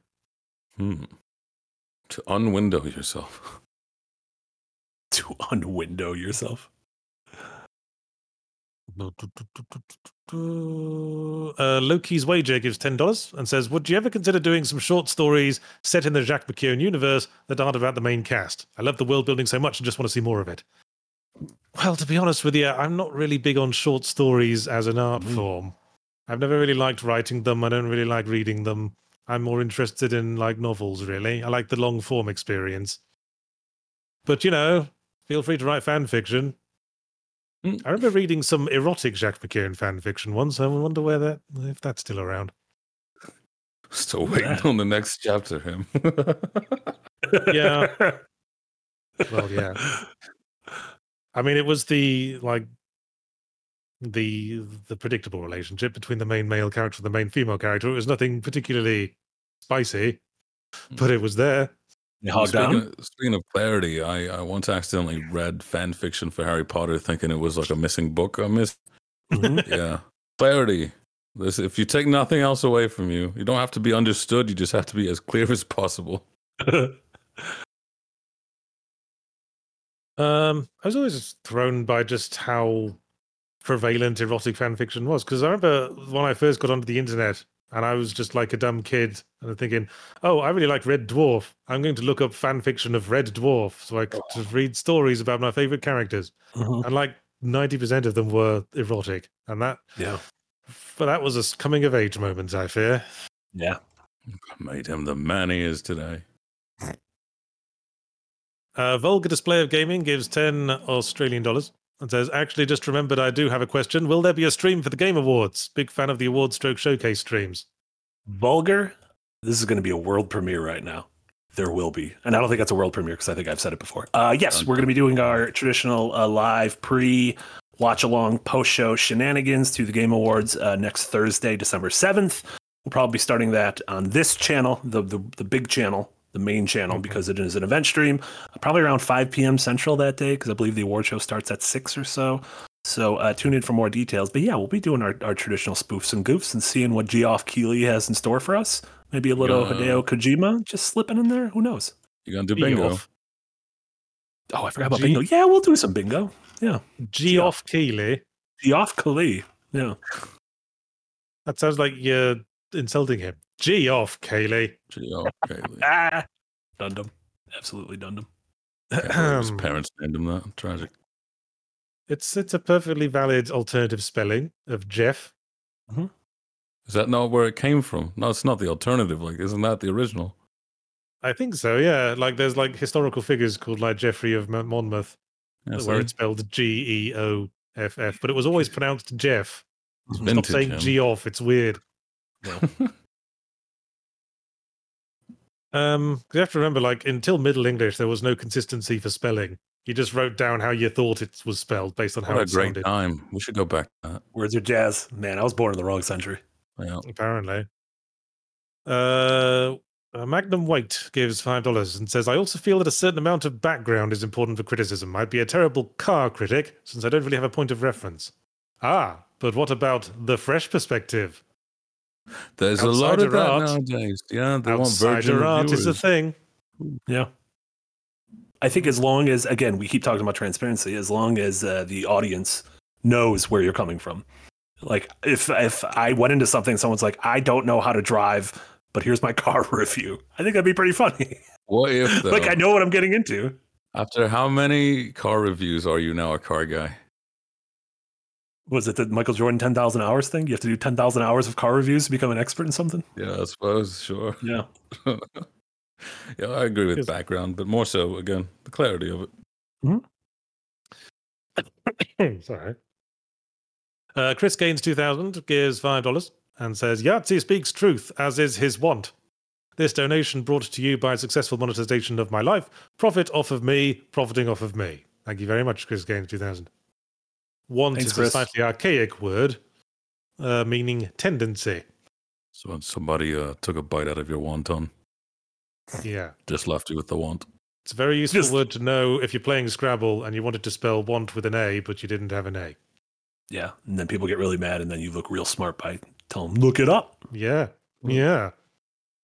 I am Uh, a painfully smug Scrabble player, I'll have you know. That Ooh, is we should I always play.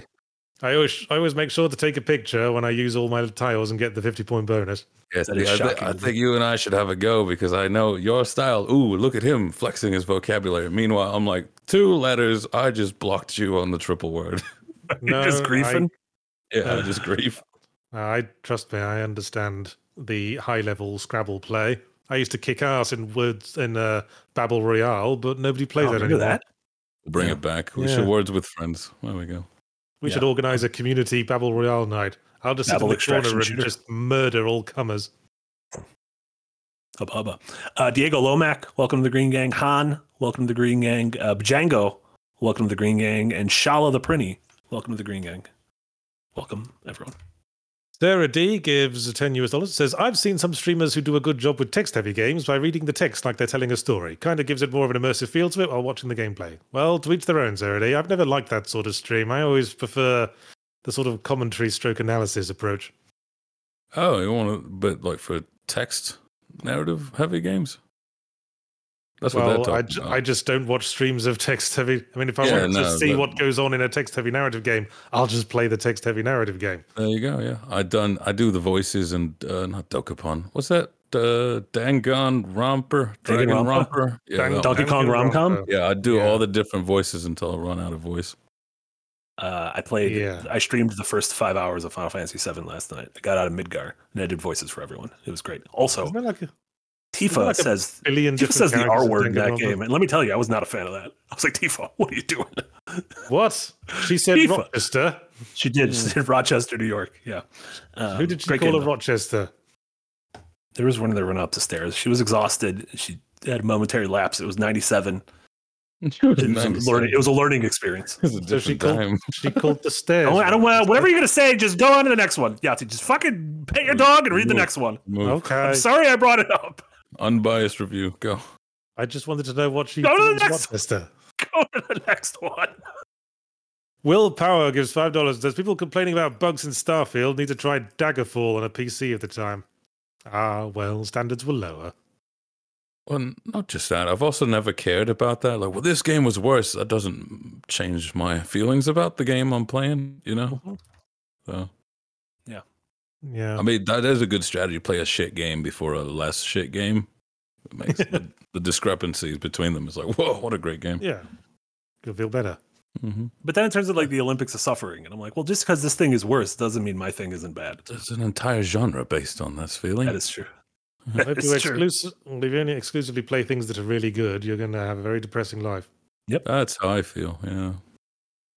That's why I Yeah, enjoyed Alan Wonderworld. You'd be like the critic in Ratatouille being really emaciated looking. Right. If I'm not in heaven, I don't swallow. I feel more like Remy. Yeah. Whose hat are you under? Big, The Real DJ gives $5. Says, "Hi guys, have you heard about Knuckle Sandwich? It's a quirky RPG that takes inspiration from WarioWare and Mario and Luigi. Not to Amori you." I have heard about it. I believe it just came out last week. I don't know anything about it. I didn't know the WarioWare part of it though. That sounds nice. So I assume they're referencing like the fact that all the attacks in Mario and Luigi are minigame based. But I Sure. feel like the Mario Luigi games got a little bit too minigame centric.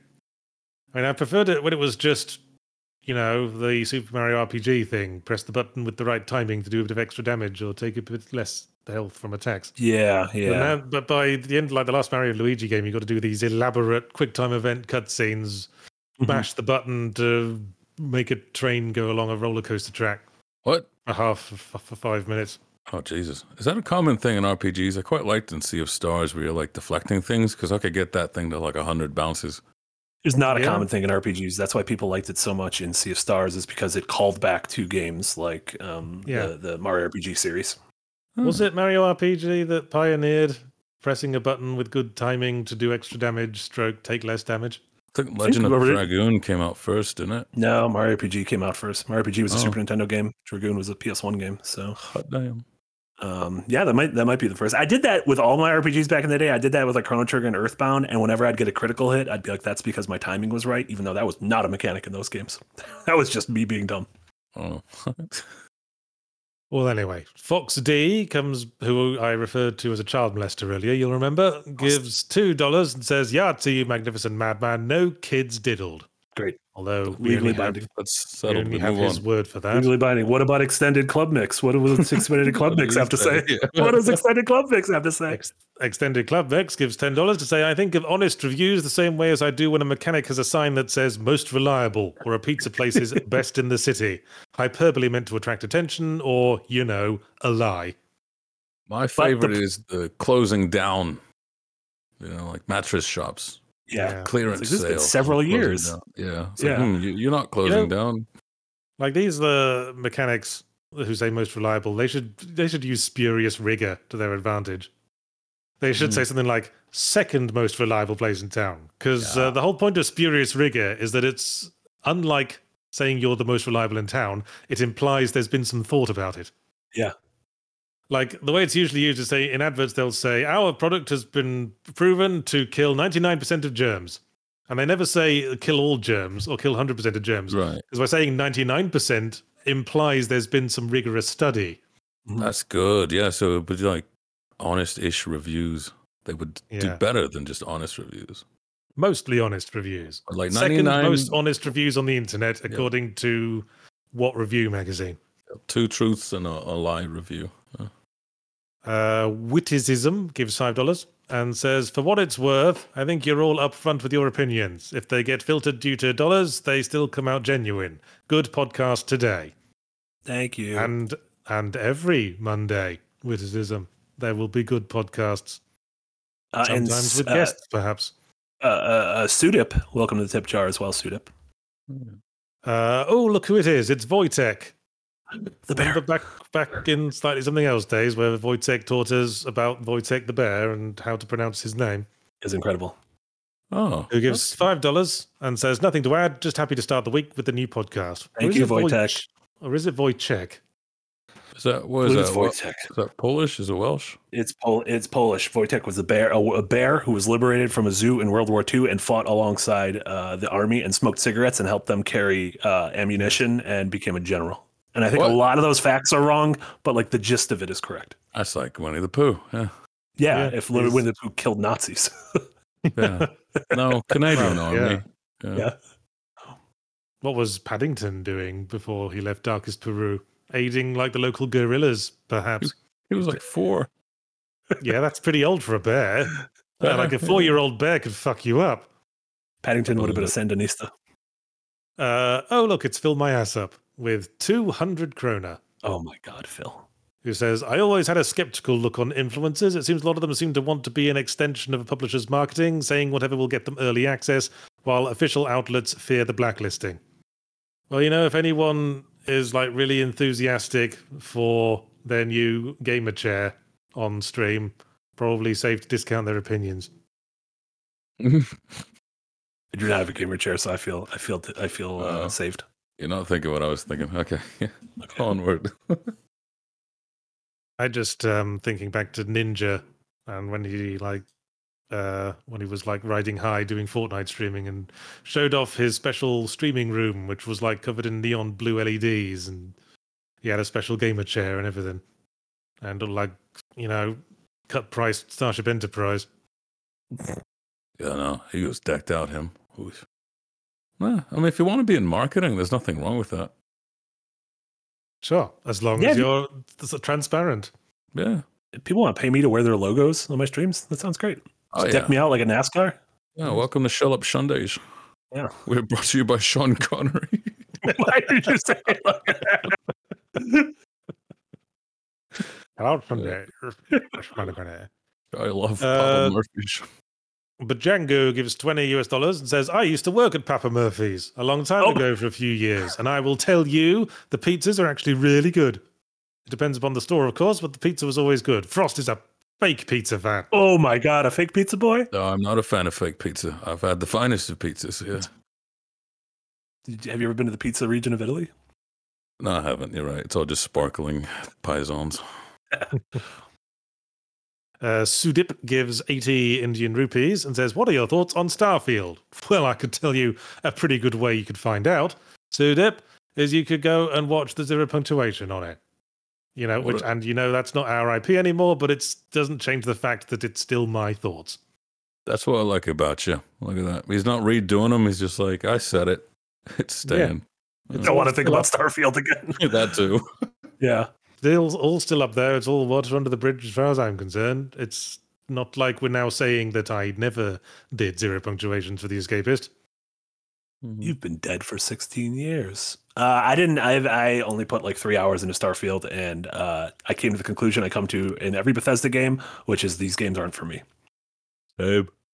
Mine was weird. I put that down to just the bugs or something. They were very like, come on, play with us, because it was those few like 3 rangers at the start that's like, oi, get out of here, but they're sitting right behind a pile of red barrels. Yeah, and I couldn't. I saved right there because I couldn't resist shooting them for being such a cunt. Magnus the Rad, you watch my Spider-Man 2 Zero Punctuation if you want. I don't care. It's the only way you're gonna find out my opinions on Spider-Man 2. Watch all those, like, I'm proud of a bunch of shit.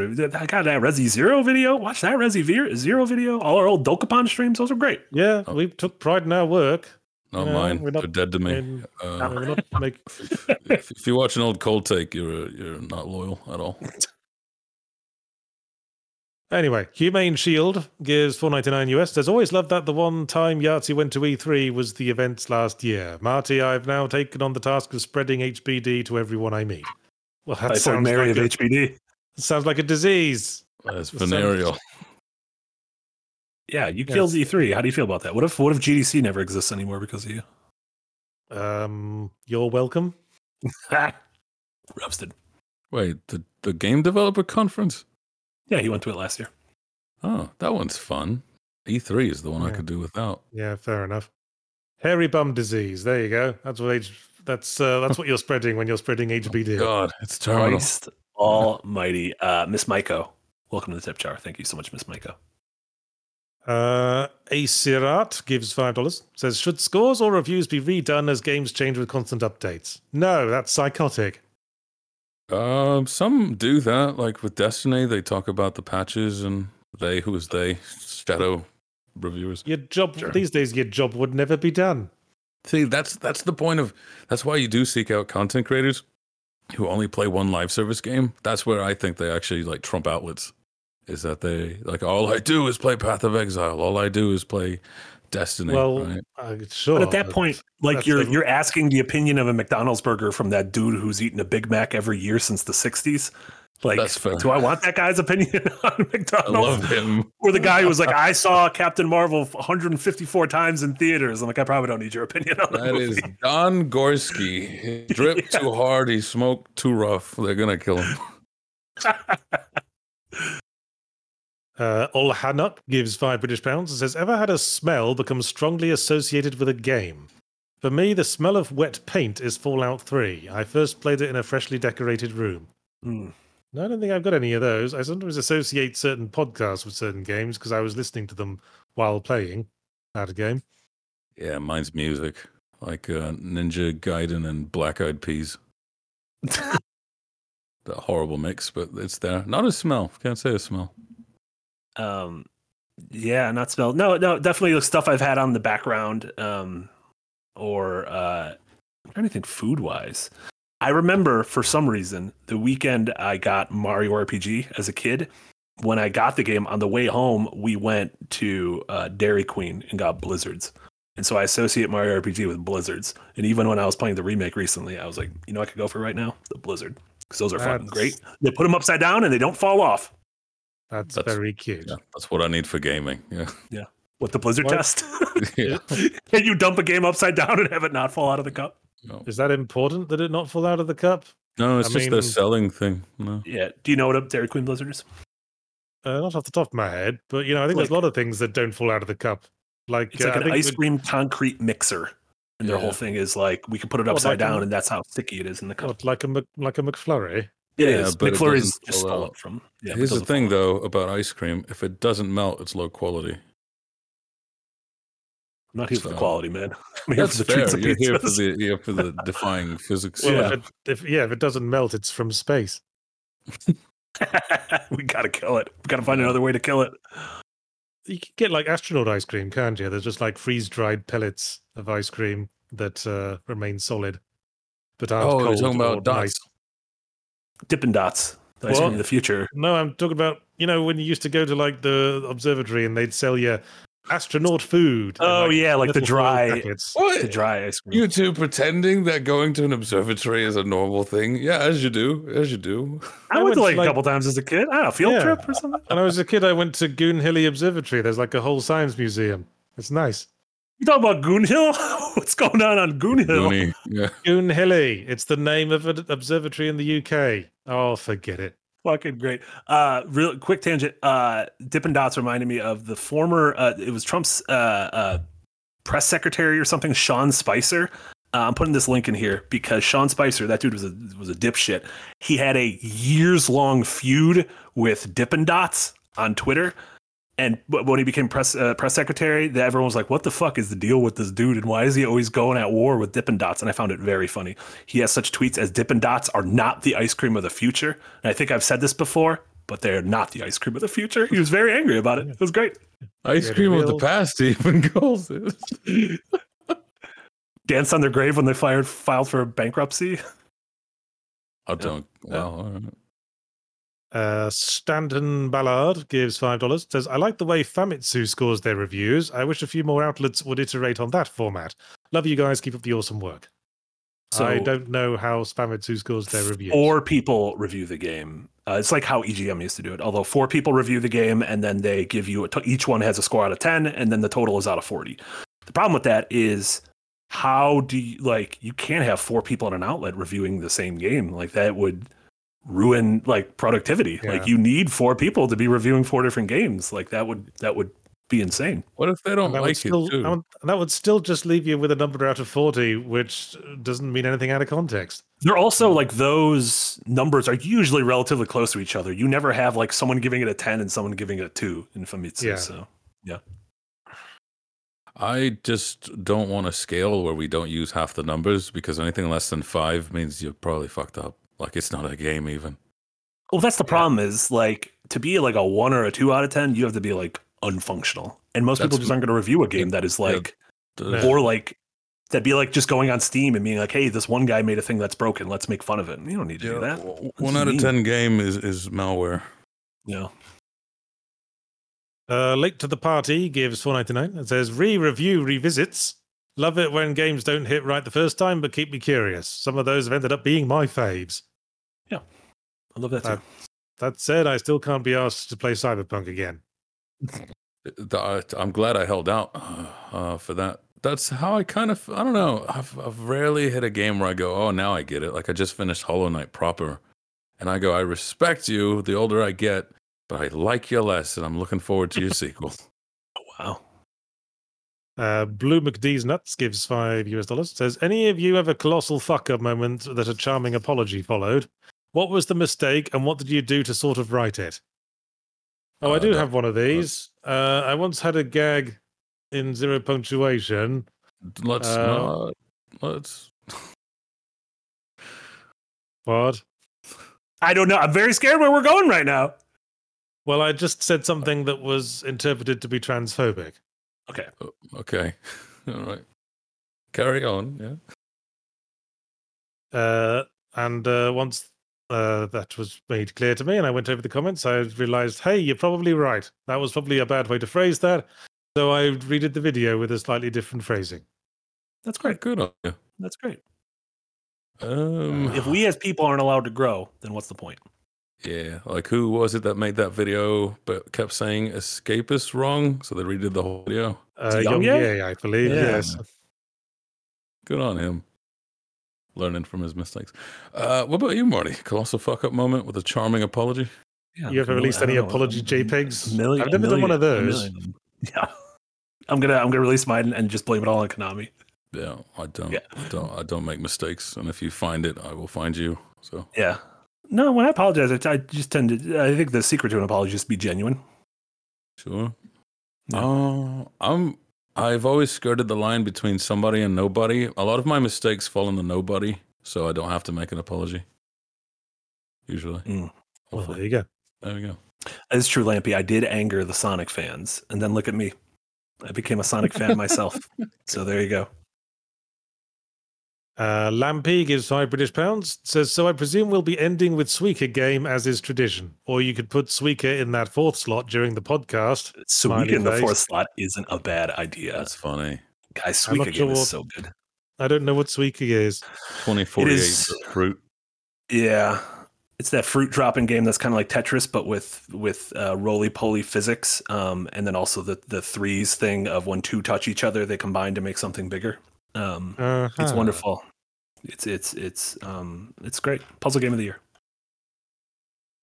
Well, anyway, Tower gives $5 and says, would you say 2023 was a good year for games? Trash Taste said it sucked and they got put over hot coals for it. What do you guys think?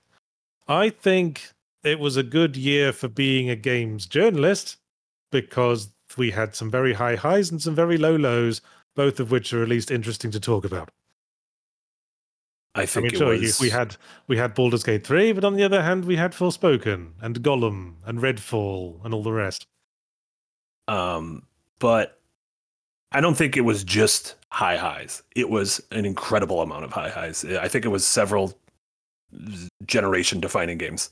And I think people are going to look back on this year as like 2020, 2017, 2007 as one of the all-time greats, personally. Sure, and all the big developers are going to be working on stuff for another 5 or 6 years now, because that's how it works. Yeah. See, I'm with the gutter, if you will. I'll be with the Trash Taste fellows. When I think great video game years, I think back in like the early 2010s and whatnot, stuff like that. I feel like it's just been so bad the last couple of years that this one, just relatively speaking, is a great year. But just because my ex abused me and this one says please, I don't think they are the nicest and worthy of a saintlyhood. Good year, but not like I'll remember this forever. It's more so if I remember that there was a pandemic beforehand. Yeah. I remember this year. Well, I just think there's a lot of years where at the end of the year run up, I'm just going, today there was a lot of mundane and crap not worth talking about came out this year. And this year I feel like there was actually some interesting stuff. Yeah. I feel like my top 5, bottom 5, and bland 5 are going to be pretty easy to fill up this year. Mm-hmm. Yeah, as far as like new stuff though, it's been all over. Like it's been something worth watching. I think we'll look back on this year as like what happened. Oh, I think it's been like awful for the industry. Layoffs and bubble bursting and yeah. Mm-hmm. Yeah, I mean we're right at the heart of that, weren't we? Yeah, exactly. Yeah, that happened this year. I think the one knock again, I'm still incredibly enthusiastic about this year. I think the one knock against it is so many of those big games at the top are the 3rd, 4th, 10th 16th games in their given franchises, which is not great. I think it'd be great to have some huge splashy new games and not just indies, but slow and steady. Well, still waiting on Avatar. This is gonna be it. This is gonna be it. Oh god, I have to play that too now, don't I? This is gonna be it. Yeah, we all do. We all got to put in our time. I didn't We have all to float down before. here in Pandora. You know what I mean? That's what's changed now that we're independent. I have to play these Yeah. big You games. gotta. We gotta get your takes. Raziel gives 10 Polish zloty and says, late today, so here's some dosh to make up for it. Thanks, Raziel. Hello. And then Fungus Finder comes in with $5 and says, Yahtzee, this is the last step in my experiment. Likely. Thank you for your participation. Yeah, you didn't see. It was in the Discord. He said it was actually after we left. Fungus Finder confessed in the old Escapist Discord and said, "I've been messaging super chats with the word likely, and I feel like Yahtzee's been losing his accent on it." Incredible. I think my accent sort of shifted along the course of all the likelies there. Yeah. Yeah. Let me try that again. Likely. Oh my God. You got lose it as you go through. Whoa. Yeah. I wasn't even trying to put that on. That's just what happened. That's cool. It's like the more times I say it, the more my brain just sort of clicks back into my original accent. You remember who you are. Yeah, sort of corrects its mistake over time. Dio Dunker gave us $4.99 US. Says, fun fact, Dipping Dots makes its money from its freezer technology, not the actual ice cream. That's absolutely a fun fact. I figured as much, yeah. And now, like, kids roll the ice cream. You guys seen that? It's like cold plates. Yeah, kids are smoking ice cream. That. I should get a cold plate for cold take. Think about it. Did you know soft serve ice cream was invented by Margaret Thatcher? The Margaret Thatcher. The Iron Lady? Well, to clarify, she was a food scientist before she was a politician, and she was part of the team that developed soft serve ice cream. Wow. She probably took all the credit for it. Huh. She was in gastronomy. Oh, you know. No. Particularly ironic for British people because she was famously the prime minister who ended free milk for schools. Yeah. They called her Margaret Thatcher Milk Snatcher. That's such a good burn. Oh, that's so good. Such a good burn. And Ronald McReagan, welcome to the Green Gang. I feel like that was very fitting. that was Margaret Thatcher. Yeah, it's very timely. Welcome back, Mr. President. Mr. McPresident. Toffee, why do you look guilty? Toffee's like, it's been an hour, 45 minutes. I know, but he was sort of wandered off and was hiding behind the couch a few minutes, and now he probably did a secret poo. Yeah. So I'm worried. I'm worried I'm going to find a secret poo as soon as we're down here. No, an illegal poker game back there. Fine, you're going to find a little spooky on the floor. Well, anyway, SVS Score 2000 gives €10. It says instead of having a singular score, they should give sub-scores to different aspects of the game, like gameplay, story, graphics, bugginess, and what weights they give each. Yeah, people have tried that, SVS Score 2000. Yeah. People always insist on like an average at the end. Yeah, I was working on something like that just to humor people. So, like on roguelikes, you would crack out the replayability rubric because that's kind of like a big thing for it, whereas you probably don't care for other genres. But in the end, it's all just numbers and averages, and it's hard. Yeah. Lydia Hollowmore gives 5 Australian and says, Yachts, have you ever played the Jack and Daxter games? If so, what did you think? If not, would you ever play them for a retro review? Actually, no, I never played the Jack and Daxter games. That era was sort of a blind spot for me. At the time, I only had a GameCube, I think. I really like, especially Jack and Daxter 1. It had the entire island was one single location, and so you'd go from like biome to biome without like mega loading screens or whatever. And one of the first examples of being able to like look to the top of a mountain and be like, oh, I'm going to be going there at some point. I know Jak 2 is one of the classic examples of the stupid, edgy early 2000s sequel. Yep, the GTA-ification. Yes. Also Prince known as Persia did the same thing. Yeah, Prince of Persia Warrior Within syndrome. Before that, no. Yeah, Jak 1's great. And Phil Myasup gives 50 Norwegian kroner to say, you should always criticize what you love the hardest. What eyed the harshest criticism you can give your favorite? What is the harshest criticism you can give your favorite game? Silent Hill 2's inventory puzzles are really stupid. Is it because of the times, or are they just stupid? They're just sort of rather sillily implemented.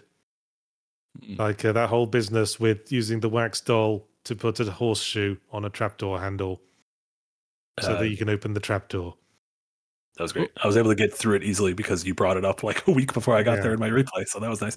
Banjo-Kazooie might be my favorite game of all time, but it before the final boss, you have to go through a quiz, and despite loving quizzes, it is the worst. Like, I don't know what the fuck was going on at Rare that they implemented. It is the most like frustrating quiz where it asks you questions of like, here's a zoomed in pic of a wall. What level was this? Or here's a noise. What animal made this noise? And I was like, I don't remember any of these questions, and it's very punishing. Real pain in the ass. That was me thinking the quizzes in Yooka-Laylee were just because they ran out of money. Nope, that was an ode. That was an ode to their earlier games and a thing everyone hated in them. Amazing. Well, there you go. I'd throw in not a single game, but the genre. I love roguelikes. I hate how lacking of transparency they are, and that's because the old games came with manuals, and someone was like, "Oh, the old ones didn't have all this information, so why should I?" Like, no, they did. They just didn't survive. John the Gin gives 59 Norwegian kroner, says, Happy New Thing. Best of luck going forward. Seems you've had a pretty good start. I just got a PSVR 2. Do any of you have any game recommendations? Well, I might recommend getting an Oculus Quest instead. No. They already got one. I'm trying to see if Sushi Ben is on PSVR. I haven't played it because I don't have VR. Oh, yes. Sushi Ben. Get Sushi Ben. It looks like you live inside a cool anime. I'm putting a link to it. I've heard Sushi Ben. like all the porn games. Yeah, but it's less porny. Okay. I've seen a lot of buzz around that new Assassin's Creed VR game. People are saying it's actually really good. Yeah. I haven't tried it myself. Yeah, I know the Resi games that they redid in VR were good. Always Super Hot and Beat Saber if you can. Yeah. There you go. And it's insane to me that Half-Life Alyx isn't on PSVR 2 yet. Well, it's Valve, them and their PC Master Race and all that. SVS Guru 2000 gives €5, says, yes, soft serve ice cream, the art of getting people to pay more for literal air. I got bad news for you if you like sodas, SVS Guru 2000. You've been tricked. That's what makes it good. You need to aerate some things. Yeah. Aerating. I mean, when I was a kid, I used to get like those pots of chocolate mousse from the supermarket. Sometimes I'd just like stir it up with my spoon to make it like non-aerated anymore. I don't know why the fuck I did that. Because you ended up with like 1/3 as much chocolate mousse. Yeah. What was this man's doing? Bang for buck. Get that air out of there. You got to get those mousse tannins out there like a nice glass of wine. Lovely. Oh, well, I guess we're at the end of the super chats there. Hey, we did it. No more super chats, please. We've stopped. We did it. Camden Ninja in the chat says soda has carbon dioxide, Yahtzee. That shit's valuable. You breathe that out, Camden Ninja. It can't be that valuable. Comes out your mouth, he says. Oh, and there's Zaratha comes in with $2 and says, waiting on Marty's unbiased Squeaky game review. I think it's wonderful, and I'm very bad at it. And I'm never going to get better, and I'm fine with that. Well, there you go. Well, thanks for listening to the Windbreakers podcast. We've got original content coming for you every day this week, I think. Holy smokes. If you like my stuff, I've got a fully Ramblomatic on Wednesday. And I will be streaming some games for Yahtzee Tries Wednesday afternoon. And we'll have the edited version of that, hopefully branded by then, up on Saturday. Also incorporating the games I was streaming last week, I think. Excellent. Frost, you got a new C-Take, don't you? Oh yeah, big old cold take. I need to go hit that some more. Like, no spoilers. This thing's large. It's humongous. It's not even fully writ, and it's already twice as big as I'm excited. I'm excited. I got done editing like 2,500 words that Darren wrote about Doctor Who, and let me tell you, I'm ready. Oh no, I'm at 3K, and I feel like I've barely made it done. Sauce. Sounds girthy. It is girthy. Big girth. Speaking of Darren, though, tomorrow, the debut of The Backdrop, Darren's new video, entertainment video essay show. And it's not about professional wrestling. It is not about professional wrestling. And let me tell you guys, The Backdrop, beautiful branding by our own Javed. So tune into that tomorrow. Like, is the Backdrop a wrestling move? Because it kind of sounds like it should be. I It's a suplex. I don't think no? just a backdrop. I think like there's backdrop modifiers, like a DDT backdrop, powerbomb backdrop, Stone Cold Stunner backdrop. It's like when they what the names of items in Diablo. Yeah, exactly. Add some suffixes, some prefixes, new items. Exactly. Tune in for that. Yeah, we got all sorts of great stuff. Oh, and then later today, we have a stream, which may or may not be with Frost, but Nick will definitely be playing with someone else. Death Must Die, 3 p.m. Central, over on the Second Wind Live channel. It's neatish. It's like what is it? Those new Bullet Heaven games, but it tries to do the Hades thing. I cannot be unbiased. Let me tell you, I'm addicted to that genre because even if I'm not having a good time, I can't stop playing. So like that, Right. that's a different review in itself. Yeah. And is that all we got to plug right now? I think for the moment, yeah. Make sure you're subscribed over to the live stream channel. Make sure you're subscribed over here. We got so much stuff coming for you. Yes. Remember, Second Wind is entirely creator-owned and independently funded. Check out our Patreon if you'd like to get behind and support what we're doing here. Thursday, Design Delph. Yes, and Design Delph Delph later this Thursday. week. Yes. Everything's coming out. Everything's coming up, Millhouse. A couple more super chats came in while we were plugging. Let's quickly rattle them off. Sphyscuro 2000 gives €5 to say at least the CO2 is dissolved in the liquid under pressure and only comes out later. That was science. I don't know what that means. That is pure science. Welcome to the Green Gang, Rich Theobald. Lydia Hollowmore gives $5 and says, just saw the announcement of the backdrop. So excited. I loved the In the Frame videos and was disappointed they didn't continue. Can't wait. They are absolutely continuing. Don't you worry. And then Camden Ninja gives $2 to say, Soda gives me a second wind. And then he says, slash button. Well, I don't know what the slash button means, but that was good. Was that supposed to be like a batunch? A second button? What? No, I think that might have been like, I think Kamjit might have thought like a thing was popping up, like an emoji or something was going to pop up. Yeah. Sure. Well, anyway, that'll be it from us today then. I got to walk this very impatient dog and see if he's left me a little present in the office. See you all later then. Thank you so much for producing, Eric. You did great. We did wonderful. I'm proud of all of us. Thanks, Eric.